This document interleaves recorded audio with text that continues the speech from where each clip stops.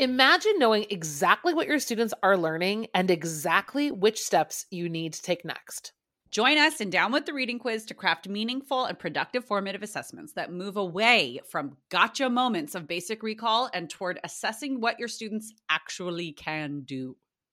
In this 30-minute free masterclass, we'll share 3 powerful assessment keys that work for any novel at any time of the year. Head to shop.bravenewteaching.com/masterclass to sign up, and we'll also send you a free workbook to keep track of all your notes. Once again, that's shop.bravenewteaching.com/masterclass to nail formative assessments forever. Hey, Amanda. Hey, Marie. What are you up to later? Want to join me for happy hour? I'm all in. And guess what's amazing? Our listeners and friends of the podcast can also join us because Brave New Teaching Happy Hour has officially launched. Cheers! Cheers, everyone. We are officially hanging out a little bit longer after school with an extended, extra private podcast feed just for you. Yes. Members of Happy Hour get extra 15 minutes of the podcast, give or take, because you know us, we run a little bit long. It's just kind of how we are. But if you would like to get in on this Happy Hour action, please join us. It is only $5 a month. Head to curriculumrehab.com/happy hour and get yourself signed up, because when you're there, Amanda, tell our friends what we do every month for our Happy Hour members. I think my favorite part is coming up with a new free resource for our listeners every month. And then we pretty much break down that resource and how to use it. We also like to have guests on to do extended episodes and even Q&A that's just for you about that resource. It's really exclusive and super private just for you.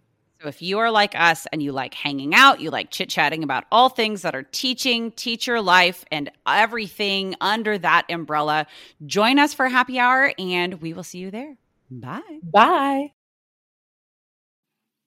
Well, hello, everyone, and welcome back to another episode of Brave New Teaching. I am so happy that you're here joining us today. My name is Amanda, and I'm here to introduce another Amanda to you today. Today's episode is an interview with the brilliantly talented Amanda Warner. Amanda has a website. It is www.amandawritenow.com. That Write is spelled W-R-I-T-E, because Amanda is an accomplished writing teacher, specifically a teacher whose talents are extraordinary in that of workshop teaching. Amanda runs a membership program called Workshop Teacher. You can read all about it on her website. Amanda and I have been friends for a very, very long time now. If you can believe it, I actually found Amanda through social media. I think it's almost 5 years ago, and I found her on social media. I went to her website and I read about her blog and the things that she's up to in her classroom. And I thought, I want to be friends with this girl. And so I actually sent her a note through the contact page on her website. I remember I felt like such a nerd. And I said to her, hey, you really inspire me, and I would love to talk to you more about these things that you're doing in your classroom. And sure enough, she responded, and we've been talking ever since. We've traveled together. She's been to my home in Chicago. I've been to her home out in the San Francisco area. We've held each other's babies, and we've been doing a lot of growing together as teachers and moms, and just two women who are trying to do amazing things for other teachers. So my heart and respect are all over this girl, Amanda Warner. You guys are going to love this interview. In today's interview, we specifically actually talk about mindfulness. Amanda's specialty is definitely in writing, but her other specialty is being an amazing human being. Amanda is a very thoughtful person, and she's brought that talent, that ability to think about the world around her, meditate, slow down, and be mindful. You know, she's done a lot of research herself and really practiced it herself to a point where she was bringing it into her classroom. And so we wanted to know all about that process, how she does it, and how she brings mindfulness practices to her classroom so that you guys could start doing similar things. So without further ado, I would recommend you guys pop over to her website. Again, it's Amanda Write Now, WRITE now.com and check out what she's got to offer and enjoy the show. You're going to be so inspired to do some of these activities with your own students. So thanks for sticking around. And here's one of the latest brave new teachers around, Amanda, right now.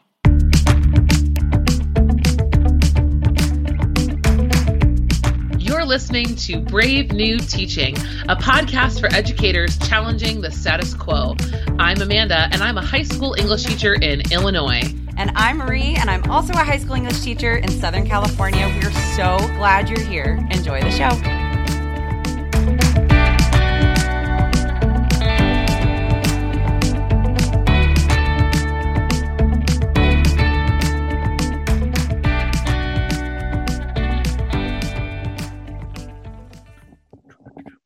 Well, hey, everybody, we are ready to go and talk to the wonderful, amazing Amanda Warner. She is here to talk to us about her teaching journey. And more importantly, she's going to help us kind of understand this idea of mindfulness and how it works in the classroom. Amanda, how are you doing today? I am fantastic, and I'm excited to have this opportunity to be on your podcast. I love it. I'm a huge fan. Oh, Amanda, listen. Okay, we have to have a little disclosure. Amanda and I have been friends for a very long time. We're like in real life friends and internet. We started as internet friends, but now we're in real life friends who have actually been to each other's homes. Yes. The two Amandas. So, okay, so I already know you. Go ahead, Marie. No, go ahead, Marie. No, I was going to say, you guys are very exciting. I feel like I'm like kind of voyeuristic in this moment a little bit, but then at the same time, like we're all here together. Internet friends, I've told my students this because my kids are too young to understand, but my students, I'd be like, yeah, guys, sometimes friends from the internet are not as bad as your parents tell you that they're going to be. Like sometimes you make great friends from the internet. Sometimes it's strangers and they're creepy. So, discretion. In my adulthood, my in real life friends have narrowed down so much that my internet friends have actually like overtaken the in real life friends that I actually see anyway.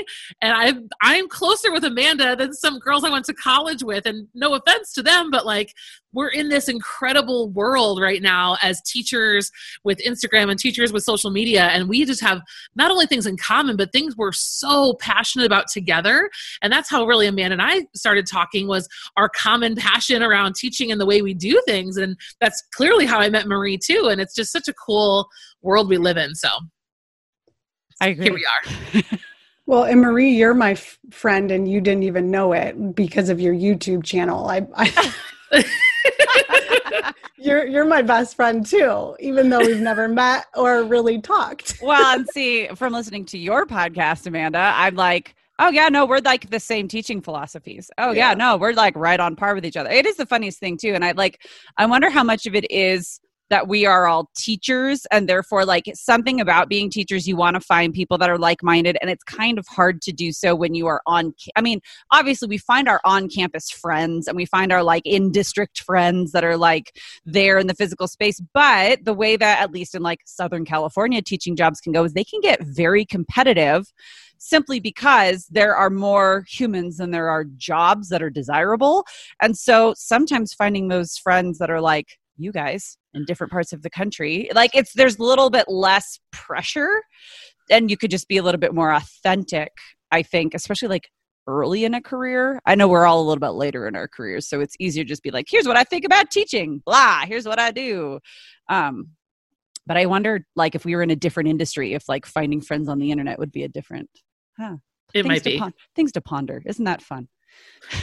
Well, we know Amanda really well. So Amanda, let's give you the chance to introduce yourself, and everyone who's listening, tell us about your life, your teaching journey, your business. What are you up to?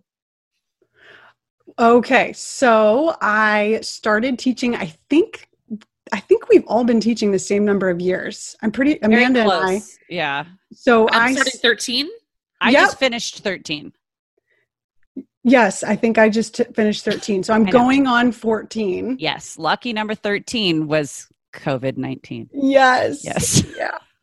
Yeah. So I've been teaching for a long time. I actually started in the elementary level. I started at 4th grade. I've taught 3rd grade, fifth grade, sixth grade. I've just been working my way up. And I've taught seventh too, because I taught drama and there were seventh graders in my drama class. And I currently teach eighth grade English, and I love eighth grade. I love 13-year-olds. But I don't know. All ages have their pros and cons. And then I started my business about 7 years ago. And I am so passionate about making English relevant and meaningful for my students, and helping them realize what we're doing in the classroom is vital to their lives. And the way that the method that I really just became super passionate about really early on, probably in my third year, was writing and reading workshop. And so I just am all in with those two methods, project-based learning and teaching teachers how to simplify their lives using those methods, because I think a lot of teachers are intimidated by such a student-centered approach. But I feel like it makes our lives easier using those approaches. And that's one of the things that I love about listening to your podcast is you give like really simple and straightforward strategies to like debunk that myth that these student-centered approaches are overwhelming for the day, because it feels like a loss of control, or it seems like it will feel like a loss of control for teachers who are not used to teaching in that way. And then like you just break it down to be like, no, it's actually like way easier. And it actually does your job for you. Like the kids teach themselves in a lot of ways, and we just get to like guide. Exactly. And my podcast, by the way, is the Workshop Teacher Podcast, if anyone's curious about that. And I stopped for a while recording episodes, but I am starting back up very soon. Amanda, okay, so talk to us a little bit about one of your biggest teaching wins. So before we kind of get into more, detailed stuff with mindfulness, I think it's great for people to get to know you better in your classroom and peel back the layers. So in your teaching journey, what was one of your biggest teaching wins? Well, I've kind of already talked about that a little bit, discovering reading workshop. So Nancy Atwell, I think it was one of her books I read, because we were teaching using Open Court. I don't know if you all have ever heard of Open Court. No, I got nothing. Houghton Mifflin. So that's what was given to me. And I was so thankful to have that as a first year teacher, to have something to go off of. But by year 3, I was so bored, and I grasped onto the things in that curriculum that were more real life. So there was one lesson in particular. Open Court is reading the same story like multiple times, taking a test on it, writing about it. It's really boring. It sounds really boring. Yeah. But there were, and this was probably my third year teaching. I was teaching fourth grade. There were these fun ideas, like extension ideas. And one of them, we read this story about these kids who made Valentine's cards for their community. And it was around in February. And I think we were in the middle of reading the story, and I just stopped and I said, we should do this. We're going to start a business, and we're going to sell Valentine's cards to our school and to parents and it was so fun. It was chaos. And I have pictures of it, and we made all these cards, and they got really creative. And so incorporating art, and then we were trying to figure out like the money aspect. And I don't think we ended up even really, I think we used fake money. And we just went off. Did we take a test? No. Did we reread the story multiple times? No. And that was kind of the beginning of my rule breaking life as a teacher. Well, it all comes down to Valentine's Day. Well, but it sounds like you saw, not just in yourself, but a boom in your students' engagement. Like that's kind of what happens with that kind of chaos. It's that like energizing moment where you're like, oh no, there's a reason why I hate this. It's because it was horrible and doing something else is better. Yeah. Like, well, and the kids, I think that's the best thing about being a teacher is when they perk up, when they turn their head and look at you and they get excited. And I just live for those moments when kids kind of come out of their stupor. And it's funny because the first week of school, I'm crazy. I just run around the classroom, standing on desks, standing on tables. I scare my kids. They're just like, who is this alien? Like, who is this lady? That's funny. I just love shocking them. And they just, I think one of my goals as a teacher is 100% engagement. Have you ever taught higher than 8th grade or just you've never gone into the high school? Nope. I stand on tables all the time. The kids just keep talking to me. Like it's I stand on a table to like get something out of the ceiling that someone has thrown up there and it's stuck and it's just like seamless because there's no shock anymore. Like, There goes Mrs. Morris again. There she goes, just playing the floor is lava again. No big deal. We'll just keep our discussion going. Yeah. It's funny. That's awesome. Okay. So one of your biggest teaching wins, I love that. And like finding a way to like break rules to get engagement. And that's kind of like a lot of what we talk about here. Brave new teaching, challenging the status quo. So then to flip that, what would you say has been one of your greatest teaching fails? Or shall we say opportunities for growth if we're going to be really PC about it in the edubabble world? So I've actually, Black Lives Matter and the way that I have, the relationships that I've had with my Black students. And this is just coming to light for me. And actually, I'm feeling very emotional talking about it. I finished White Fragility. And I know everyone's reading that right now. Everyone should be reading that right now. And I'm currently reading Why Are All the Black Kids Sitting Together in the Cafeteria? And as I'm reading this book, I'm almost done with it. I just keep flashing to all my Black students that I've had. And I'm sorry, I'm pretty emotional about it because I do feel that I've lacked empathy. And yeah, I'm on a mission to change that for sure. I have to say, I know that Amanda and I have talked about this, like when we're not recording, you are so not alone, even in this little trio of the three of us, of looking back and having that like gut wrenching regret of like, I thought I knew and there's so much I didn't know. I think that the really important part, like you're saying, is being on that journey of like moving forward and like feeling those emotions and then saying, and now I'm going to do better. I think it's amazing, Amanda. And I think for people who are listening, I think giving people permission to feel the same way right now is super powerful because I know one of my first reactions to all this was a pretty hard brick wall.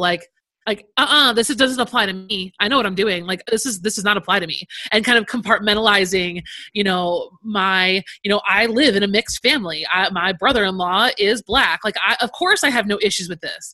And then just kind of like the slow taking apart every brick from that wall and really looking back, I started very defensive. And I think you sharing your emotional, you've gotten through that into the, okay, now we need to rebuild. I think that's just so powerful and really hard to admit. We really went into this thinking you were going to tell us something goofy about a teacher fail, forgetting to have sharpened pencils before a Scantron test back when we used to do that or something, I think that honesty is so incredibly important for teachers to hear, relate to, and just be in the same boat. I think we're in it.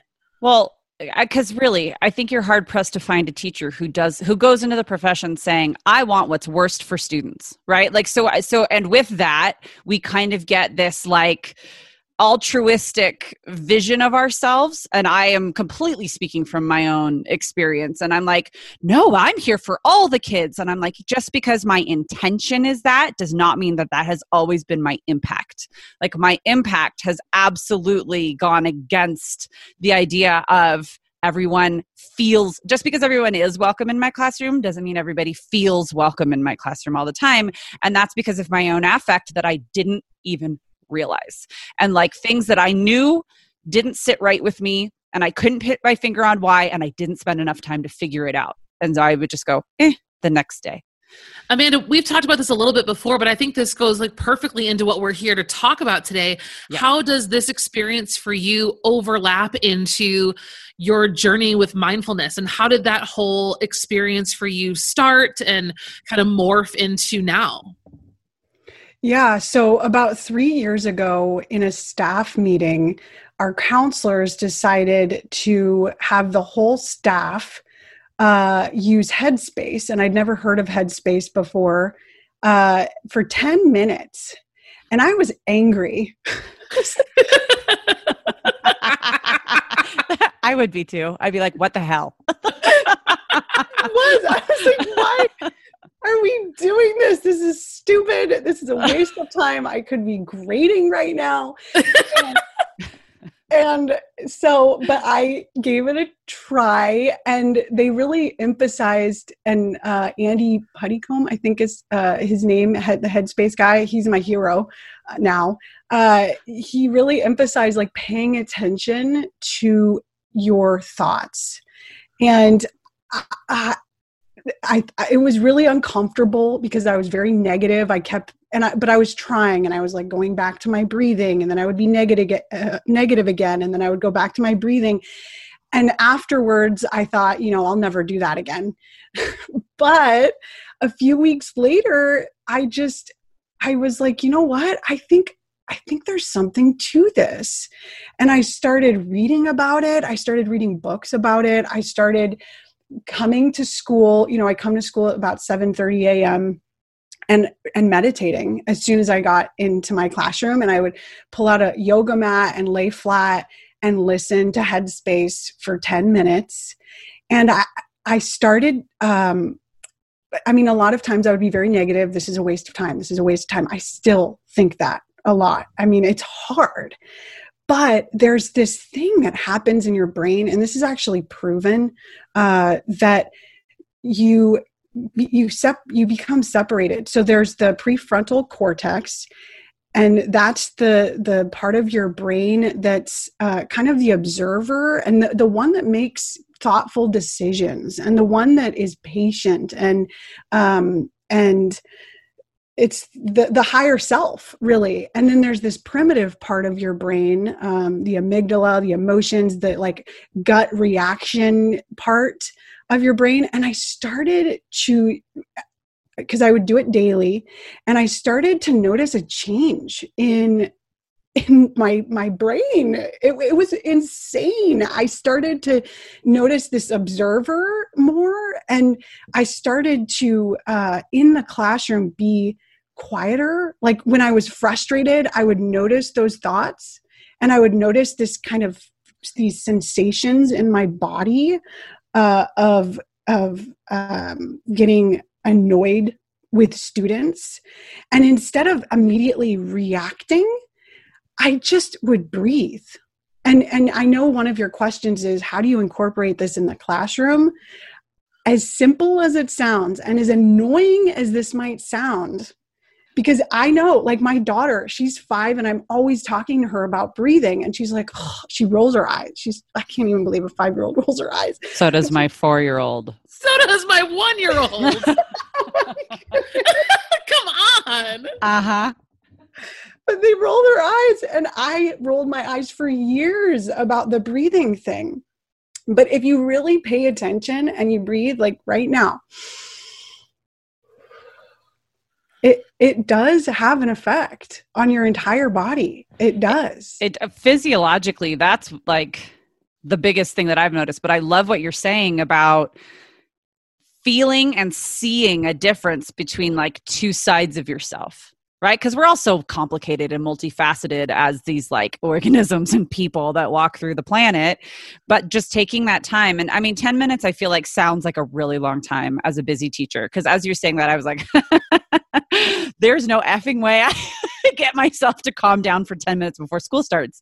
With two small kids, I'm lucky if I get there with enough time to do something like that.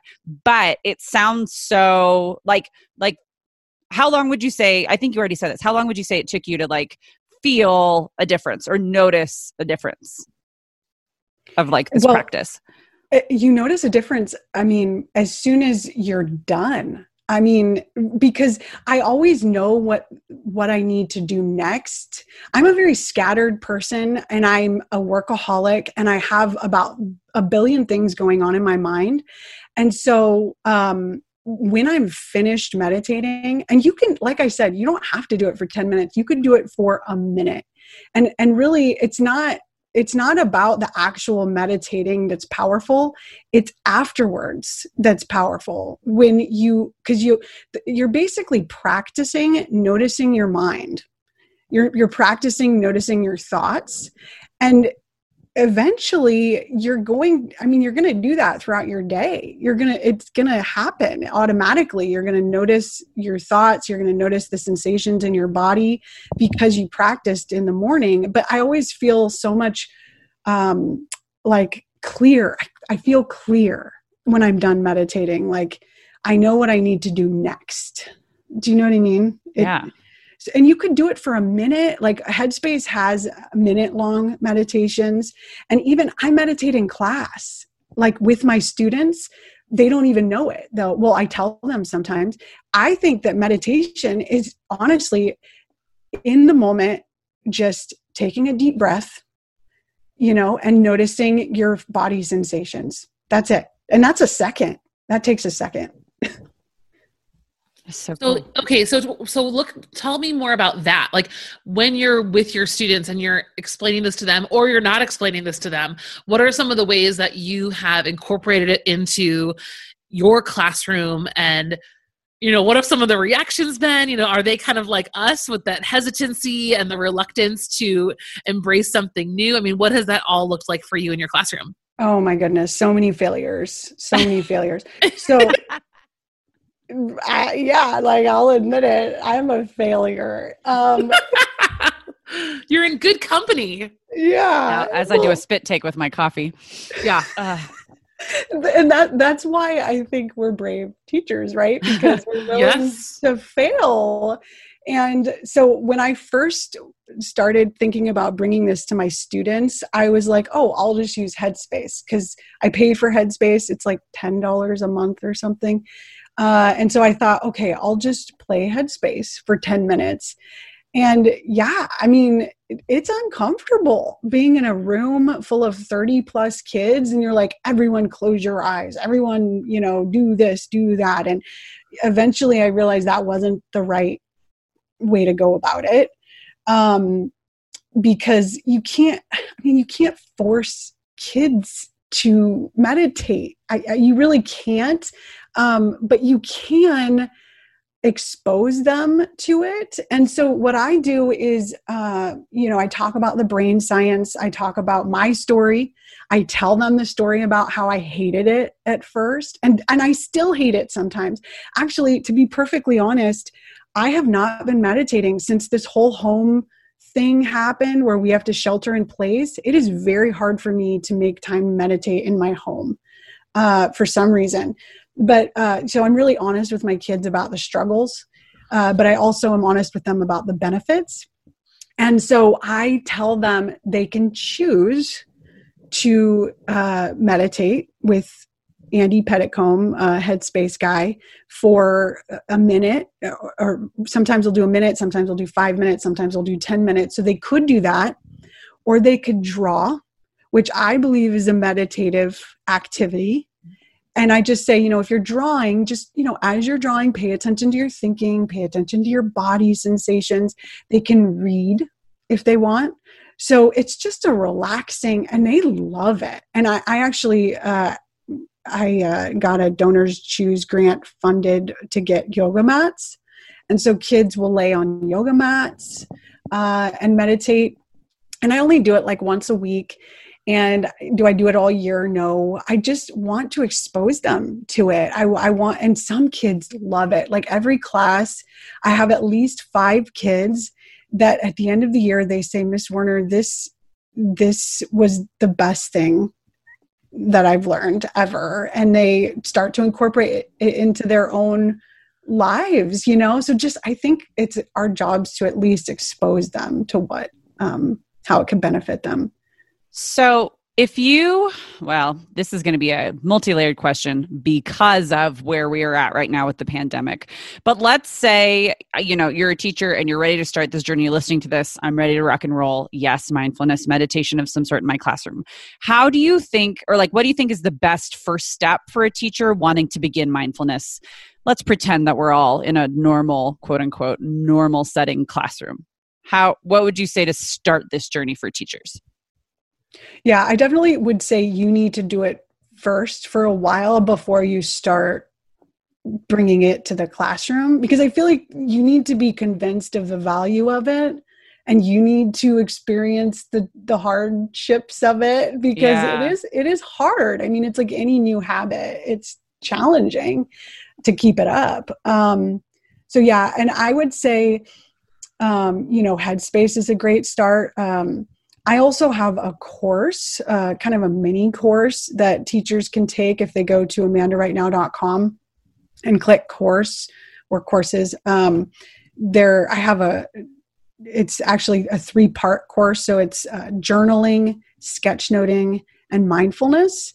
And I talk about the different types of meditation. So the type of meditation that I've been talking about so far is guided meditation.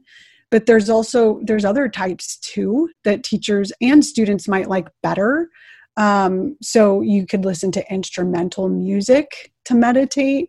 There's visualization type of meditation. So, just kind of exploring your options. And there's even walking meditation. So I go on walks with my daughter, and really meditation is just being present in the moment and paying attention to when your thoughts go to the future and paying attention to when your thoughts go to the past. And your brain does that a lot. It does it a lot. It's always trying to take you out of the present moment. And I don't know if that answers your question. So Headspace, my course, could be first steps. No, I think that's great. I think the best thing is to do the work first, right? Mm-hmm. Do the work. This isn't something necessarily, it sounds like something that we could do a little bit of damage, or if nothing else, waste some time. If it's not something, bringing mindfulness into your own classroom, do the work. And it doesn't sound like you need a college course in it. No. You just need to do a little bit of legwork. Yeah. Well, and it's the same thing with writing. I write too. Yeah. I read too. You can't really teach something well unless you're in it with the kids. Yeah. In my opinion. No, I agree. I love that. The idea that we need to do a little bit of work first, and you have all these great resources, including your own courses, because it sounds like you've done a lot of the legwork for us. So why wouldn't we just say, thank you, Amanda? Yes, please. What do you think, or what is an idea that you have? Because if we're really being honest with ourselves, we're probably not going to be full-time back in the classroom in the fall. How do you think this could work through distance learning? Oh my goodness. I'm so glad you asked that, because actually my course includes a distance learning component, and I've made a bunch of cartoon videos for kids. I love making cartoon videos on Powtoon and putting them on my YouTube channel. But these videos are actually part of the course. So I don't know. But if you don't I think YouTube videos are great. Honestly, YouTube is awesome. There's lots of great free resources on YouTube. If you just search mindfulness for kids. There's so many awesome websites too. I think mindful.org has just guided meditations for kids. Just Google mindfulness for kids, and there's all sorts of videos out there that you can show kids for distance learning. And I think kids, learning from home it can be chaos, and they can have all of these urges to play video games or to get on their phones, and mindfulness can really help with that, I think. And by the way, the difference between mindfulness and meditation is a practice, whereas mindfulness is basically the way you live your life. So meditation is like the practice for living mindfully. Does that make sense? Yes. I'm picturing all kinds of like, I would love to have in like the first couple weeks of school, like one of my Zoom meetings be like a meditation. Like we're all together on Zoom and everyone's, choosing their own meditation adventure. And then we like are using the accountability of being present together on Zoom to do that. Would that be crazy, or would that work to accomplish the goal? I love that. You know what's annoying though, when you're on Zoom with kids and they're on their phones, or they're like, you can see their video game controller in their hand. Yeah. And then just kick them out of the room. Yeah. I was going to say, it gets even dicier when they're like seniors and they're just doing stuff that you're like, I don't need to see that. Or eating Takis. I've had kids just like chowing down on Takis in the middle of Yeah. Yeah. And well, for one, I am really excited to start thinking about how this can apply in my classroom. I know high school students, I mean, you got 8th grade, Amanda, and I'm telling you, this definitely applies to high school. I have some of the most stressed out humans, self-described. Their lives are so stressful. Yeah. Yes. And they definitely, they probably are stressed, but it always seems much bigger in their heads. And I think this is sounding like something that really needs to take a priority seat, especially considering the circumstances that we're in right now. So Absolutely. Thank you so much for sharing your ideas with us. Well, so you know, it doesn't, the stress part doesn't go away. It's not like meditation makes it go away. It's just you're noticing it and how it feels. And yeah. I think that's still healthier than just letting it exist and not understanding why or how. Yeah, exactly. Right? Mm-hmm. So I was approached by my librarian not too long ago, and she attended a workshop on mindfulness, and she kind of shared some of the PowerPoint slides with me. And I guess there's like 2 questions I have for you about just incorporating this into the classroom, COVID or not. One is, do you think that like direct instruction on like terminology and things that you've been saying is worthwhile? And then 2, do you feel like doing like a mindfulness Monday or like something branded once a week? Like, are either of those 2 strategies worth trying, or are there, pitfalls that we could find if we do one of those 2 things? Yeah, I mean, of course, I definitely think teaching the terms, teaching the benefits, teaching the struggles before you even do it is really important. Because if you just throw kids in there, they're gonna rebel, and teaching the expectations and teaching, and I also kind of went back and forth between like, do I get to meditate too, or am I just monitoring the classroom? And it depends on the class, like some classes I feel very comfortable just sitting and relaxing, whereas other classes I really need to be up and making sure people are not disturbing each other. Because that happens, and I think, Mindfulness Monday, I also think there's a lot of power in just a minute of deep, like 3 deep breaths before you even start anything. I love that. Because I think it just calms kids, it calms you. So yeah, I like both of those ideas. I think you have to experiment.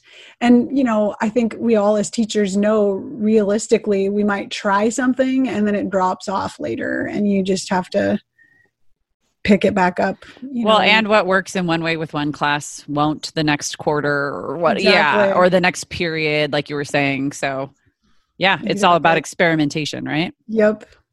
Beautiful. I like that. Love it. That was my question. All right. Amanda, will you please let us know where people can find you and connect with you and take your courses and do all the things? AmandaWriteNow.com, WRITE, because I'm obsessed with teaching, writing, workshop. and reading workshop. So that's the main place you can get all of the courses and the materials, and join my Facebook group and find my podcast. So if you just go to amandarightnow.com, that's where you can find it all. Perfect. And we will have that linked in our show notes. Absolutely. Thank you so much for joining us today. This has been an absolute delight. And I think our listeners know that we've had a good time because we go on a lot of tangents when we do.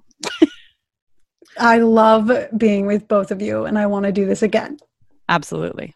Thanks for coming, Amanda. It was so good to see you / talk to you. I know. Can we hang out again? Like, keep hanging out even after you? Let's cut these guys off and let's keep talking. Okay. All right. Thanks everybody for listening. We'll see you next time. Bye.